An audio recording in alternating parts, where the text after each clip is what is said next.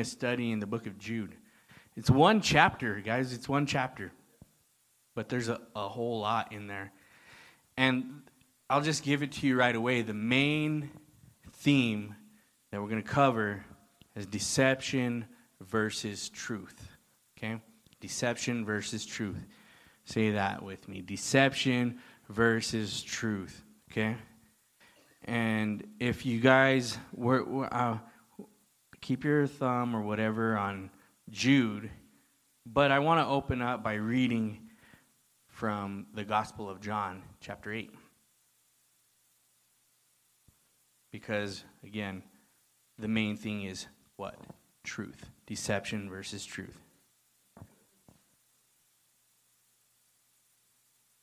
In John 8:32, Jesus tells his disciples something that is powerful about truth.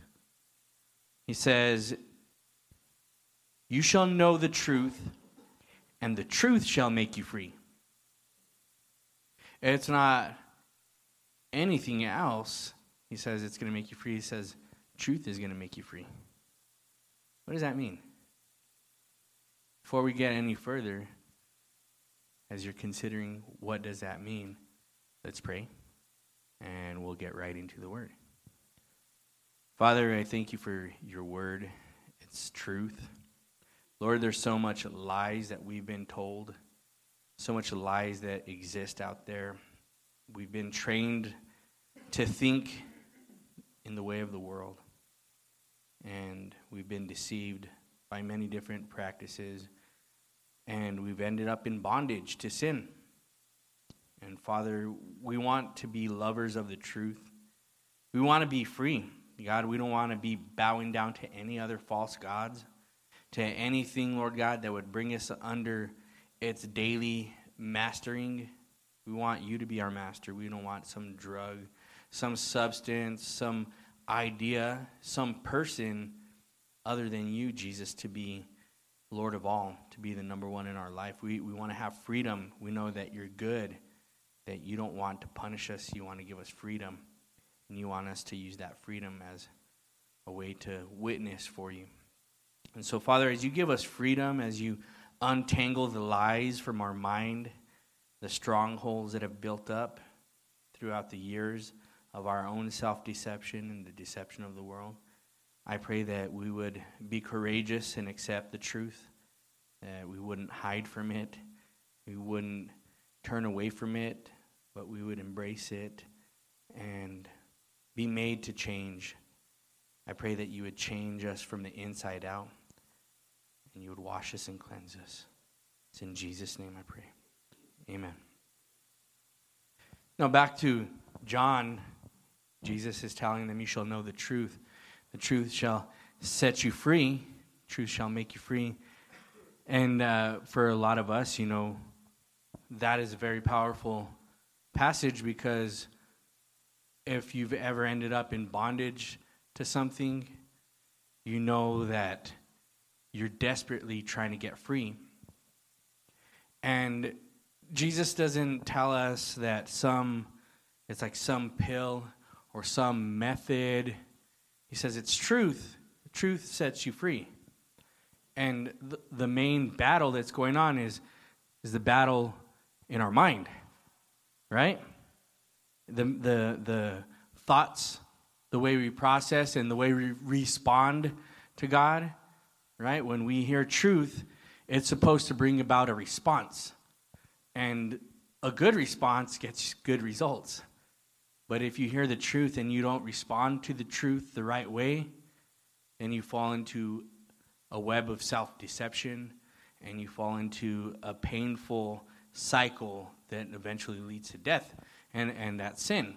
Once you know the truth, you can't unknow the truth. Isn't that interesting? Truth, once it's revealed, and God is so powerful it's not like we just read the words and then we just say, well, that's good.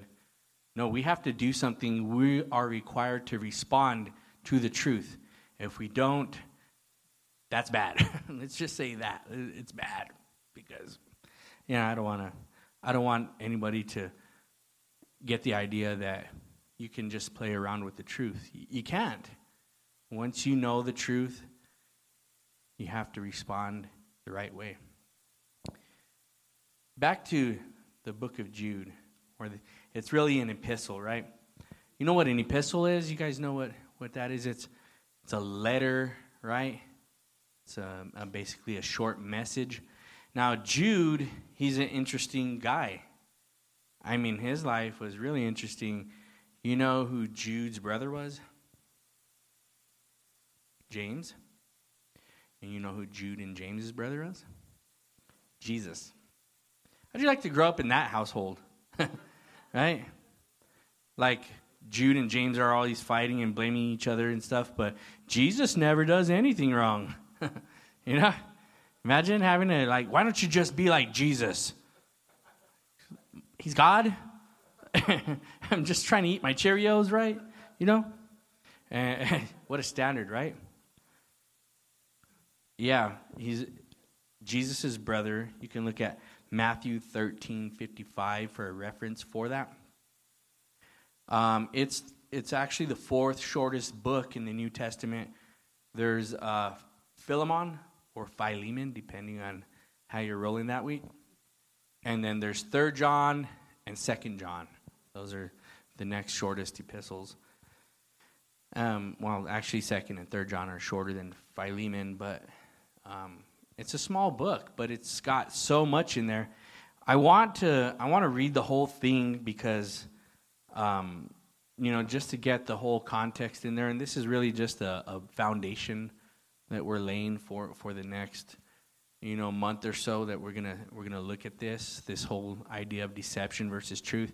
And this has so much with what we deal with on a daily basis. It deals so much with how we are supposed to respond, like I said, to truth. And then it deals so much with false truth, right? False truth, guys. There's a lot of false truth. We want it to be true, but it's not true.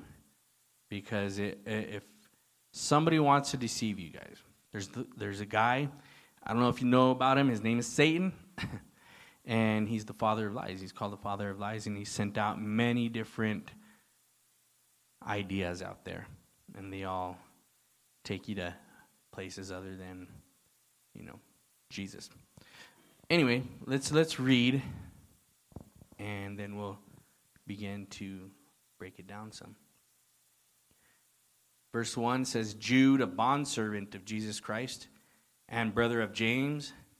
And I like, he doesn't put, and Jesus' brother in there, because that would be, prideful and manipulative, possibly. But it says, to those who are called and sanctified by God the Father and preserved in Jesus Christ, mercy, peace, and love be multiplied to you. Beloved, while I was very diligent to write to you concerning our common salvation, I found it necessary to write to you, exhorting you to contend earnestly for the faith which was once for all delivered to the saints. For certain men have crept in unnoticed, who long ago were marked out for this condemnation. Ungodly men who turn the grace of our God into lewdness and deny the only Lord God, our Lord Jesus Christ. But I want to remind you, though you once knew this, that the Lord, having saved the people out of the land of Egypt, afterward destroyed those who did not believe. And the angels who did not keep their proper domain but left their own abode, he has reserved in everlasting chains under darkness for the judgment of the great day. As Sodom and Gomorrah and the cities around them in a similar manner to these, having given themselves over to sexual immorality, gone after strange flesh, are set forth as an example, suffering the vengeance of eternal fire. That's powerful. Likewise, also these dreamers defile the flesh, reject authority, and speak evil of dignitaries.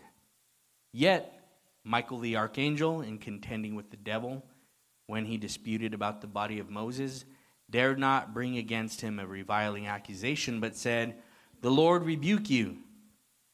These speak evil of whatever they do not know, and whatever they know naturally, like brute beasts, in these things they corrupt themselves. Woe to them, for they have gone in the way of Cain, and have run greedily in the error of Balaam for profit, and perished in the rebellion of Korah. These are spots in your love feasts, while they feast with you without fear, serving only themselves. They are clouds without water, carried about by the winds, late autumn trees without fruit, twice dead, pulled up by the roots, raging waves of the sea, foaming up their own shame, wandering stars for whom is reserved the blackness of darkness forever. Now Enoch, the seventh from Adam, prophesied about these men also, saying, Behold, the Lord comes with 10,000s of his saints, to execute judgment on all, to convict all who are ungodly among them of all their ungodly deeds which they have committed in an ungodly way, and of all the harsh things which ungodly sinners have spoken against him. These are grumblers and complainers, walking according to their own lust. They mouth great swelling words, flattering people to gain advantage. But you, beloved, remember the words which were spoken before by the apostles of our Lord Jesus Christ, how they told you that there would be mockers in the last time who would walk according to their own ungodly lusts. These are sensual persons who cause divisions, not having the Spirit. But you, beloved, building yourselves up on your most holy of faith, praying in the Holy Spirit, keep yourselves in the love of God, looking for the mercy of our Lord Jesus Christ unto eternal life. And on some have compassion, making a distinction, but others save with fear, pulling them out of the fire, hating even the garment defiled by the flesh. Now to him who is able to keep you from stumbling and to present you faultless before the presence of his glory with exceeding joy, to God our Savior, who alone is wise, be glory and majesty, dominion and power, both now and forever. Amen. Now I want to challenge you before the end of this study, I want to challenge you to memorize this one verse. Verse 24. I think it deals with us so powerfully. This truth says that he's able to keep you from stumbling and to present you faultless before the presence of his glory with exceeding joy. I think sometimes we come here Friday night worried, scared, and God is going to keep you from stumbling, right? It says him. Who's him? Jesus Christ. He's able to keep you from stumbling, and he's able to present you faultless. In fact, he already sees us faultless. And guess what? Right now in this room, where 2 or 3 are gathered, he's there in the midst of them. It says, before the presence of his glory with exceeding joy. It's a very powerful verse, and I challenge you to memorize it by the end of this. In fact, you can memorize it by the end of the night, but keep it as a memory verse, so that way you can pull it out when you feel like, man, I feel like I'm going to fall. I feel like I'm going to stumble. The Bible says he's able to keep me from stumbling. You're not able to keep yourself from stumbling, but he's able to keep you from stumbling. That's a fact. How do you respond to that? Right? What do you do with that? You say, no, that's not a lie. That's not true. That's a lie. Because he didn't keep me from stumbling.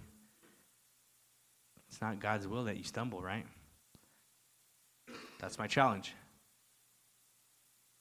Go back up to verse 1 so we can begin to look deeper into these things. Now, I'm going to give you 6 things that the book touches on. The first one is he's challenging people, specifically that he's writing to. Now, there's no real way of knowing which group of people he was writing to, but he was writing to a group of people who were believers. And he was telling them, I was going to write to you a little message about salvation. Everybody has salvation, but I really felt like I needed to tell you to contend for the faith. So that's the first thing. To fight, contend, right? You know, The Contender. Remember that boxing show? Why don't they have that anymore? I love boxing. Well, when you're a contender, that means you're a fighter. And you're contending for the prize, right? contend for the faith. That's the first one. Second one is apostates. Now, that's something that we're going to talk about a lot. An apostate is somebody who starts off in the truth or starts off desiring the truth, but they end up in a falsehood somewhere. They end up in a lie somewhere. They end up leaving the truth and going off to find their own truth. So an apostate is somebody who is a Christian or seemingly looks like a Christian, and they hang around other Christians, but in the end, it turns out they really weren't. And they thought they were too, but then they believed a lie. So that's an apostate. There's some old apostates that he's going to talk about and some new ones, some upcoming ones. There's the old ones are the angels, right, that were in heaven. They fell. They started off in heaven, but they fell. And then the new ones, there's a great apostasy, a great falling away from the truth that the Bible describes in the end times. So, and I believe we live in those times. And then he also talks, so that's the second thing about new and old apostates. The third one is, again, apostates, but he describes their depravity. That means their utter darkness, their sinfulness, and he describes the doom, the eternal judgment that an apostate falls into, right? And just to remind you, an apostate, when we die in our sin as an addict, you would be considered apostate at that point. And that's a fact, according to the Bible. I didn't make that up. It's very important we understand what the Bible is telling us here. He talks, number 4, he talks about the coming apostasy, the coming falling away from the truth. Now, if you love the truth, that means that you desire God to change you. And sometimes that hurts, and we have to embrace that, but it doesn't mean that you can run away from it. You have to embrace the truth. I don't want to hear that. It doesn't work like that. Man, I'm brutal, huh? It's okay. You could throw an egg at me after. Just wait till after, though. All right. The 5th one is maintaining your life with God. Well, that sounds a little bit more cheerful. How do I neatly maintain my life with God? Well, he gives us some instruction in that. Some really, really good instruction. It's like maintaining your car, right?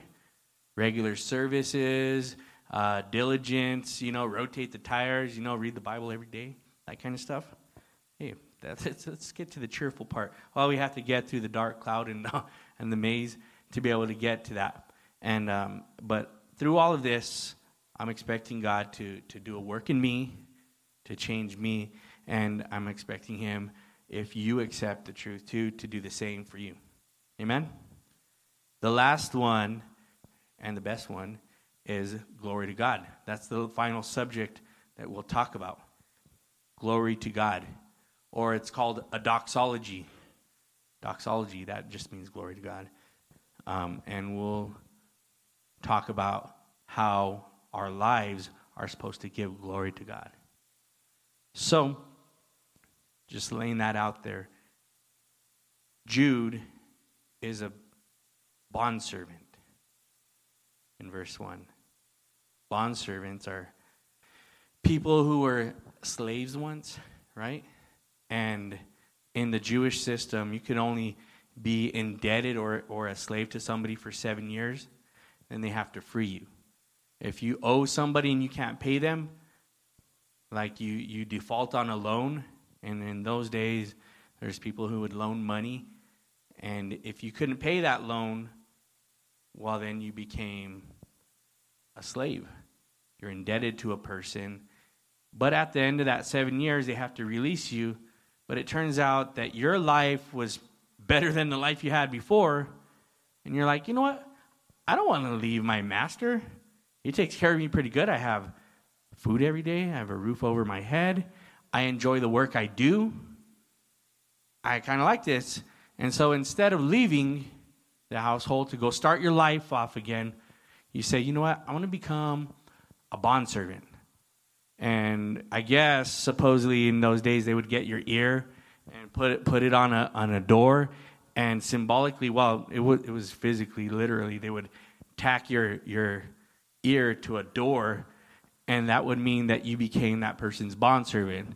I think that they would take the tack out, maybe put in an earring. I seen one of our friends here with some gauges. Bondservant right there. There you go. There's my man back there. Bondservant. That's a calling for all of us. We're all supposed to become bondservants. Jesus buys us out of slavery. That's what addiction is, slavery. Every day you're slaving for the cruel master. Jesus buys us. He frees us. He says, you're free to go. And he said, if you're thankful and you realize that what I'm saying here is you're supposed to become a bondservant, you can go your way, or you can become a bondservant to Jesus and say, you're really good to me. Why would I ever leave you? Right? Why would I ever leave a good God who freed me and gave me the liberty, and he has everything I ever needed? Why would I leave him? Become a bondservant then. If that's been done for you, if your eyes are open to that.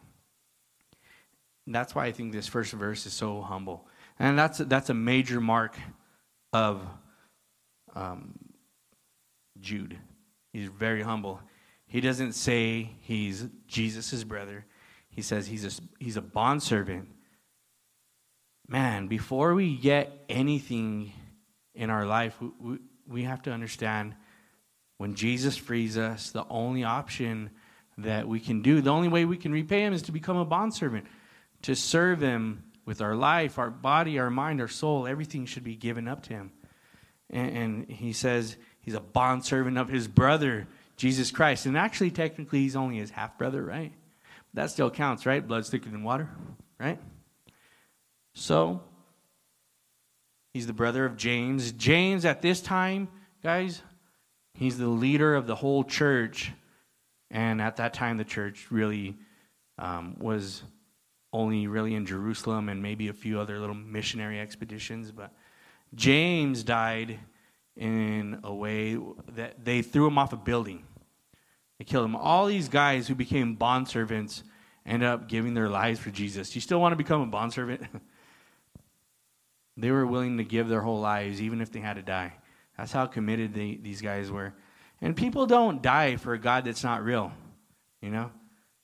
But these guys knew Jesus was real. How committed are you? How real is Jesus to you? Is he just an idea? Is he a theory?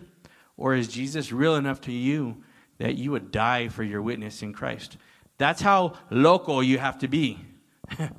Hey, man, we're so committed to our sin, right, that we would, in the middle of the night, man, just take cigarettes, right?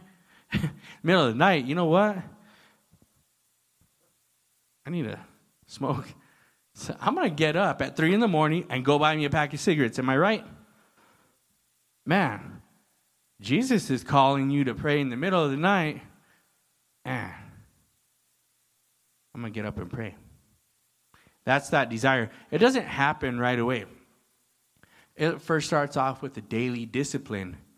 It's like, all right, I'm going to commit myself to do this, and there's going to be a benefit. There's going to be a result at the end of this daily discipline. And you start, getting in the Word of God daily, getting into prayer daily. You start denying yourself, denying the stuff that you usually do. You start changing your thoughts. And after a while, that daily discipline all of a sudden morphs like a butterfly into a daily desire, right? Understand, it doesn't start off as a desire, but it turns into a daily desire, right? You guys get what I'm saying? A daily desire is not the first thing. You know what? I want to read the Word of God and pray every day. Maybe you do. Praise God. Hallelujah. But if you're like me, slow and just, what do you do next? Then you just create these daily disciplines. It starts off very simple. Let's not overcomplicate it. Get into the Word of God daily. Get into prayer daily. Hold yourself accountable to the things that you know are right. And when you discover more of what you're supposed to do, then you start doing that. You start applying the Word. right? As you read it, as you understand it, if you don't know it, you ask somebody and you apply the word. You're one of those who are called and sanctified. You know what sanctification means? Every believer, every Christian starts off as a baby in Christ, right? Well, okay, you're born again, but you're barely born again, okay? You're like a baby, and then God begins to add to your spiritual walk. You're not supposed to stay a baby, but you start off and you drink the milk of the word. You drink it and you get stronger and bigger, and you're 2-3 months old in the Lord. Some people grow faster in the Lord, okay? And all of a sudden, you're like a youth group age kind of, believer. A little bit more. You're still, playing around, compromising with sin. And eventually you get to a point where you're supposed to be mature. You're not perfect, because we're never perfect until we reach heaven. But you have become sanctified through that process. You're pulled along. You're not staying stagnant. You're not staying a babe in Christ. It's good if you can admit that you're a babe in Christ. And I think a lot of us think we're further along than we really are. Hey, man, I've been walking with the Lord 20 years. Then why are you still like, why are you still crying? Get off the milk and eat papas. Okay? Eat oatmeal. And you have to actually start digesting the word yourself. People can't be spoon feeding you no more. You have to have your own walk with the Lord. We'll help you. Here, shove that in your mouth, little baby. Quit crying. Yeah? Some people are more brutal than others. But you get fed, okay. Say, man, I got fed. But then it's like, hey, well, it's time to start making your own quesadillas, right? Because daddy has to go to work, and he ain't always going to be around. You're going to have to start cooking yourself. Oh, how do you do that? You chop this stuff up, and you put it on there, and you fry it. You got to know how to get into the Word of God yourself, right? You become sanctified through that process. Remember, daily disciplines turn into daily desires. Okay? Are you with me? Okay. You're sanctified not by your own work, though. Okay? You don't get sanctified because of your own, yes, you do those things, but God is the one who sanctifies you. Look, it says, those who are called is sanctified by God the Father, and then what? Preserved. Do you think that you're going to spoil like some milk? God liked me today, but he might not like me tomorrow. No, he's going to preserve you for the future. And you're preserved in Jesus Christ. All right. Kind of look at that verse. Jude, he's a bondservant. Talked about sanctification. And there's preservation. Okay, those are different, what we call in church, doctrines. That just means teaching, guys. Don't trip out. It just means teachings. Sometimes you'll hear that word doctrine, right? And you'll be able to say, well, that just means teaching. Lean to the person next to you. That just means teaching. I know this. People will be impressed. So, what does he start off with the next verse? Two of my most favorite doctrines. Mercy and peace. Okay, mercy and peace. You can't have peace before mercy, right? It's very strategic the way he places it. There's first mercy, because God is not giving you what you deserve, and through his mercy, you accept his mercy, you accept his grace, you have peace. They always do that in the Bible. They don't ever put peace before grace or peace before mercy. And a lot of times we get mercy and grace mixed up, right? Here, mercy, it's kind of like grace. No, grace is getting what you don't deserve. Mercy's not getting what you do deserve. The judge had mercy on me. Lord, have mercy. We say that sometimes because we're like, God, please help me not kill this person. Right? Or is that just me? Am I the only psycho in the room? mercy, peace, and love be multiplied to you. This is a mark of a fellow person who really loves other people. And you want to set your sights to become a person like that. You know, in the life of addiction or in the life of bondage, man, we're totally not like that. We're totally the opposite. Mercy, peace, and love. What's the opposite of that? Sex, drugs, and rock and roll? I don't know. I'm about to go off right now. Jump off. No, mercy, peace, and love. My life has been changed. And as much mercy, peace, and love as I've received, I hope it's 20-fold for you guys. You know? And it multiplies in our families. That's the only thing that mercy, peace, and love does. You know, you think about sin. Sin only cuts stuff out of your life.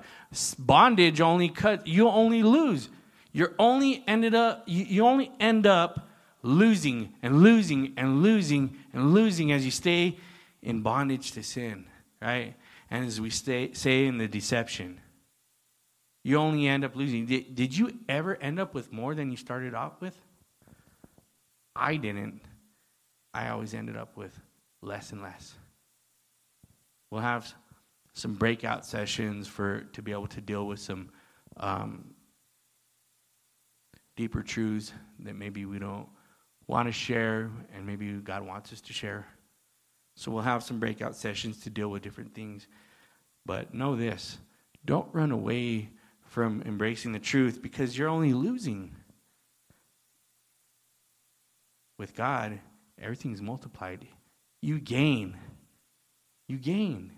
You never lose. God has never failed me. Maybe you're hurting and you feel like, oh, man, I'm lost. God can give it to you back. However I'm supposed to say it. You know what I mean? God can give everything and more. You know, Job lost all his family. And in the end, he got everything back and more. God can do that. He's sovereign. You know what sovereign means? It means he gets to do whatever he wants, whenever he wants, because he's God. And we don't get to complain about it because he's God. God is sovereign. He can make an executive decision. And it's always for the better for us. Sometimes when he stops us in our sin and we say, God, why'd you do that? Like, so you don't kill yourself, dummy. Right? It's just, I'm trying to stop you, bud. And you're like going the other way. So, lay down. Sometimes he gets us in a very funny way. God does have a sense of humor, am I right? You guys ever had a funny situation where you're just like, that could only be God? He starts off this book, and he's very kind. And then he just totally dives off the deep end into some very heavy stuff, some very dark stuff. And it's not heavy or dark for us, it's just heavy and dark for those who end up deceived, those who end up walking away from the truth unchanged. It's hard to live in a lie, am I right? I talk to so many people, and they waste years and years of their life stuck in a lie. And then they say, man, I lived my whole life. Well, it was a lie. My whole life was a lie. Man, I'm here to tell you Jesus wants to change that. You with me? Do you want that? Do you want change? Jude recognizes a very common thing that's common in our day-to-day. Deception. He says in verse 3, I was going to be very diligent to write to you about salvation, about how Jesus came and he died on the cross. And, and of course, always go back to that. It all starts and ends at the cross. He's like, I was going to write another one of those kind of letters, but I found it very necessary, and you guys, I found it very necessary to talk to us and to bring this out. He says, I found it very necessary to write to you, exhorting That means strongly encouraging. An exhortation is a strong encouragement to listen, to hear, to open up your eyes, to open up your hearts. An exhortation. You'll receive numerous exhortations. I talk in exhortative language a lot for some reason. I don't know if I just have too much sugar at times and caffeine or what, but I seem to always just like, it's almost like a football coach talking. You know what I mean?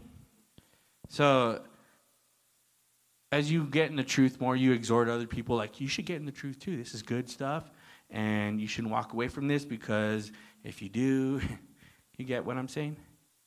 Like, we need the truth. And you care for people, so you're going to encourage them to walk in the faith.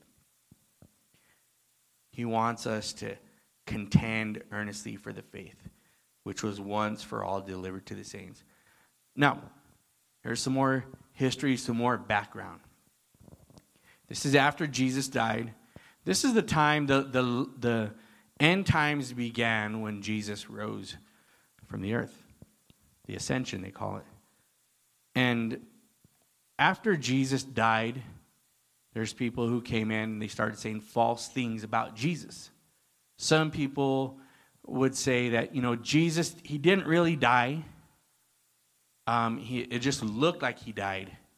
And of course, that's a lie. He really did die, and then he resurrected from the dead. Right? They're saying, well, it looked like he died. He pulled a Houdini. He took some of that little snake charms, oil stuff, and it slows down your heart to like 1 BPM, like the spies use. He had some of that kind of stuff. He didn't really die. Or there's another lie out there after Jesus died, said, well, Jesus, he wasn't actually a man. He was like a spirit. He was like a ghost. So it just appeared as though he died, but he wasn't really a man. He was a ghost. Or some people said, well, he was just a man, but he wasn't God. You have to actually couple those things together. Jesus has to be fully man and fully God. He has to die in the flesh, or else our salvation is not real. See, people do that. You know who does that? Jehovah's Witnesses, Mormons, different groups like that. They have a different Jesus because they're explaining a different Jesus. He wasn't really a man. Well, our Jesus was. I don't know what Jesus you're talking about. You're talking about a different Jesus. Our Jesus is the Jesus who was fully man, fully God, and he really died. So unless we're talking about a different Jesus, and they have a different Jesus, what they're doing is they're bringing in lies. And that's the most subtle way to bring in a lie. That's the easiest way to, it looks like a good lie. You're talking about Jesus, right? And people are, oh, Jesus? What about Jesus? And they want to listen because he's an intriguing man. Jesus is God. And if Jesus isn't God, then Jesus couldn't pay for your sins. Because God, in the flesh, Jesus, is the only one who had what it took to pay. The rest of us are done for. We're sinners, saved by his grace. He said, I need you guys to fight for that. I need you guys to fight for the truth. What does the truth do? It sets you free. People are bringing in lies. They're trying to fool me and you to thinking something else, so that way we can stay in bondage. Do you like that? Somebody trying to trick you? I don't like anybody tricking me. Say, what kind of magic trick is that? My son fooled me the other day. Or like somebody came up and snuck behind me, man, and today, and they like got me. Man, I was going to kill that person. I go into like a little PTSD, so just warning you, don't come and scare me, because I snap. I'm like that. Like I look like I was in Nam or something, and I wasn't even born when Nam was going on. So, but that kind of stuff happens with me for some reason. I'm trying to work on that, but just don't scare me. Bottom line, don't scare me. I need you guys to fight for the truth in your life, and we're going to talk about some truth. Real quickly here, I have a list, okay? A list, and I'm actually going to print this list out for you guys so you can have it next week. I don't have it this week. Here are some ways to deceive yourself, okay? Ways you wrongly defend yourself, and ways that you can be deceived by the world. So I'm going to start off with the ways that you can be deceived by the world. Here's the first one. The first one is believing that acquiring money and things will bring lasting happiness. Do you guys ever had that idea? If I had enough money and the right job, that'll make me happy. Right? That's actually a lie. If that's you, look at Matthew chapter 13, verse 22, or 1 Timothy 6:10. Okay? How about this? Believing that excessive food and alcohol can relieve your stress and make you happy. That's a very common one. Look at Proverbs 23, 19 through 21. How about this? Believing that an attractive body and personality will get you what you need. If I could just look fit enough and strong enough and debonair enough. Does anybody use the word debonair anymore? Proverbs 31:30 or 1 Peter 3 through 4. How about this one? Believing that gratifying sexual lust will bring lasting satisfaction. That is a lie. It'll actually bring you further guilt and condemnation.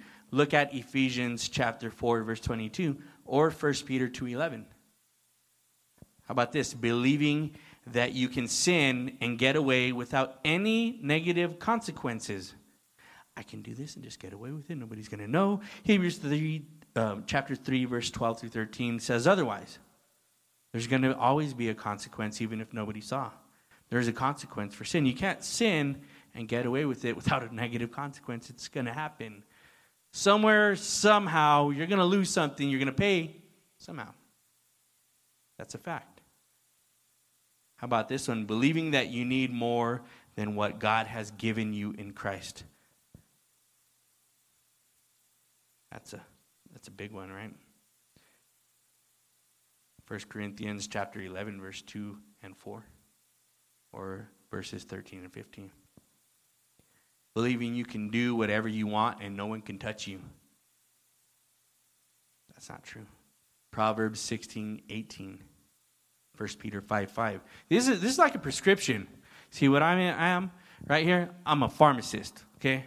You're sick, I got the prescription, okay? You want to take it? That's up to you. You just drop that little truth pill and let it do what it does. Absorb it. How about this one? Believing that unrighteous people who refuse to accept Christ go to heaven anyway. Man, that's we like to hear that, but man, I would like to agree with you on that one, but it just says otherwise in God's word. How about believing you can associate with bad company and not be corrupted? I can just hang out with those people. I'm going to be like, are you the influencer or are you the one being influenced? Most likely, it's easier to pull someone down than it is to help someone up. Unless they want to walk up, right? You walk up those stairs, right? Because people always can pull you down easier than you can pull them up. Believing that you can read, see, or listen to anything and not be corrupted. Matthew 5:28. Proverbs 4:23 through 27. How about the next set of lists? Right? I mean, the next list, whatever. Ways to deceive yourself. You hear God's word, but you don't do what it says. James 1:22 says, you be a doer of the word, not just a hearer only, because you're only deceiving yourself. You hear it, oh yeah, that's good. You don't do it, you just fooled yourself. You fall into self-deception. How about saying you have no sin? I didn't do that. Yeah, you did. Everybody in the world saw you do it. I still didn't do it. I don't even care if you got it on camera. I didn't do it. 1 John 1:8 says, you're deceiving yourself. How about thinking something you're really not? You're someone that you really are not. You're projecting yourself to be this person, but you're not really that person. You hope to be that person one day, and if I play my cards right, I'm going to be that person. Don't fool yourself. Just be who God made you to be, right? Because that person, you may not like that person. Nobody else might not like that person either that you're trying to be. God wants to make you into a person that people love, that God loves. How about thinking you're wise in this worldly age? Man, I'm smarter than the world. You can't defeat the world system. Can't defeat Satan. You're not smarter than Satan. You're not smarter than the world. 1 Corinthians 3:18 and 19. Thinking, and this is what a lot of people struggle with, thinking you can be truly religious but not bridle your tongue. What? Yeah, you little cussers out there, I know. I hear. All right. Zip it. Okay. James 1:22. Okay. Wait. Thinking that God is the source of your problems. Oh, I'm touching some nerves there. Lamentations chapter 3. How about thinking you can live your life without the help of anyone else? Is that you? 1 Corinthians chapter 12, verse 14 through 20. I'm going to go through this last set here. And listen to me. I'm trying to help. I'm not trying to hurt you, but if I'm hurting you, praise God, it's the word of God and it's hitting you. He wants to change you. Ways you wrongly defend yourself. Denial of reality. I refuse to accept that. Well, guess what, bud? Guess what, pal? You really did that. Oh, man. But just accept that and just say, well, I have to face the facts. I have to face the truth. Or fantasy. Escaping reality. It's called escapism. You escape the truth by daydreaming, TV, movies, music, computers, video, games, drugs, alcohol. Escapism. I'm going to my happy place. I'm going to my happy place. Whatever it is. That's a fantasy. That's a way that you defend yourself, and it doesn't work, right? There's another one called emotional insulation. That's withdrawing from people or keeping people at a distance to avoid rejection. Emotional insulation. I'm patting myself with stuff everywhere. That's called the rubber room. They have that, in case you have an emergency and you're trying to run your head into a wall or something. Don't do that. It hurts. People are here who can help you, right? Don't run away from relationships. Go to relationships. Good ones, though, not bad ones. Bad relationships is another one. Displaced anger. That means we take out anger or your frustrations on innocent people. You ever been the victim of that? Me, all the time. You walk in like, oh, it's your fault or this. What? Me? Look at me. Do I look like I could do that? Don't answer that question, but displaced anger. Parents do it to their kids, and then they go away and they regret, why did I do that? Why did I say that? Or you're doing it to somebody else and you're angry, but you don't know where to put it. You don't know what to do with this anger, so it comes out to the people you love the most. Projection, that's attributing to another what you find acceptable in yourself. And I say that often. I say our sins look worse on somebody else. You know what I noticed about that and I don't like about that guy? Me. Me. I see myself in that person. That's why I don't like you. Maybe I should like you because I'm supposed to like myself, but I don't even like myself. Well, that's a wrong way of thinking, right?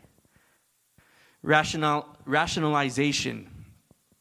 That's simply just making excuses for your own poor behavior. Oh, it was because of this, because of that. Rationalizing things, minimizing things, so that way you don't look so bad because you failed. That's not the right way to deal with things. We can deal with things better. There's better ways. Those are strongholds that God changes in our mind. You guys recognizing some of them? I'm sure you are. You don't even have to nod your head. I know. Lying. You protect yourself by lying. You say, I will be safe and secure if I tell this lie. People won't talk to me anymore. You're hurting yourself. Or how about this? Blaming yourself when you're not responsible, and others, you just blame. Yes. You know what? I'm going to take this one for the team. Or just plain old hypocrisy. Just presenting a false image. If you recognize any of those, I'm going to just give you a quick prayer. You can just pray in your own mind. You ready? You want to say, I want to deal with these things. I want to come out on the other side of this better. Just pray this prayer along with me, but mean it. Don't lie, Lord Jesus, I confess that I have wrongly defended myself by whatever thing you brought up to my mind. Thank you for your forgiveness. I trust you to defend and protect me. In Jesus' name, amen. It's simple, guys.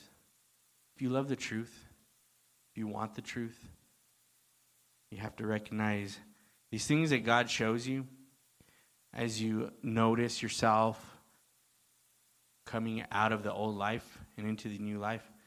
You have to walk in it. Jude, he's saying, let's fight for the truth. You have to fight for it, guys. It's not going to be handed to you.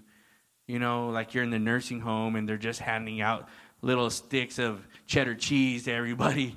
You have to go and fight for your piece of cheese, okay? So I want one. It's like, are you coming back with another tray? You have to fight for it. Because people are cruel. And they want to deceive you. So that way, because it's like the old saying, misery loves company. But guess what? Jesus loves your company better. He wants you to be in the truth. He wants you to be free. And that's just one step in the freedom to Christ. Embracing the deception that you've been in and walking in the truth. I've been deceived. I don't want to be deceived. I'm on this side now. I see the other side. I don't want to go to the other side. I want to break free. There's still some past that I bring along with that. Some, luggage. You got to unload it. And it all happens, guys, back at the foot of the cross. Can't continue to carry the luggage. Can't continue to stay the same. Make the same decisions. Guard yourself in the same way. Defend yourself the same way. Lie to yourself. Deceive yourself the same way. It all comes down to who is Jesus to you. Is he real? Because if he's real, that means that I'm going to have to change. And I think a lot of times that's why we run away from him. We say we want freedom, but in the end, we really don't want freedom because we're not done with our sin. I believe Jesus can give us a breakthrough. Tonight you can make a decision to break away from sin. If you've been in sin, if you've been caught in that web of lies, that deception, the first thing you have to do is come to Jesus Christ as your Lord and Savior. He can forgive you for all of that. You can't forgive yourself. You can't have enough of your own works to save you from all your past sin. You can't. All you can do is acknowledge that you need him and that he has forgiveness for you to offer, and you're willing to accept it. You're willing to put your trust in him, and you're willing to admit, yeah, that was me, but I need forgiveness. I need your help. I need your cleansing. You promise that you can clean me because I feel dirty, and I need to be cleaned. And they say that the blood of Jesus can cleanse me from all sins. And it takes confession, guys. Confession. You have to confess him as your Lord and Savior. If you confess him, He's faithful and just. If you confess your sins, he's faithful and just to cleanse us from our sins and to cleanse us from all unrighteousness. But you have to confess. Jesus is saying, hey, you're a sinner and you need me. You need me to cleanse you. You can't do it. You've been trying the whole time and you're doing it on your own works. Why not tonight? Tonight's a good night. It's as good a night as any. Maybe you've seen things and, man, there's no depth of darkness that is greater than Jesus. There's no depth of the power of darkness that's greater than Jesus. We don't fear the darkness at all. We're not afraid of it at all. He's removed that. We don't fear the darkness. They fear us. The darkness fears us. They run. I don't want to get saved. I'm talking about, I want my sin. Keep your sin. Jesus loves you. And they're running. Man, you ever turn on the light and cockroach scattered? Jesus is turning on the light in your soul right now. Then now you got to go around and stomp out all the little cockroaches that are trying to hide. You know, you got to bust out the raid or whatever you use. And you do that through accepting Jesus. He comes in and he fills every area of your life up.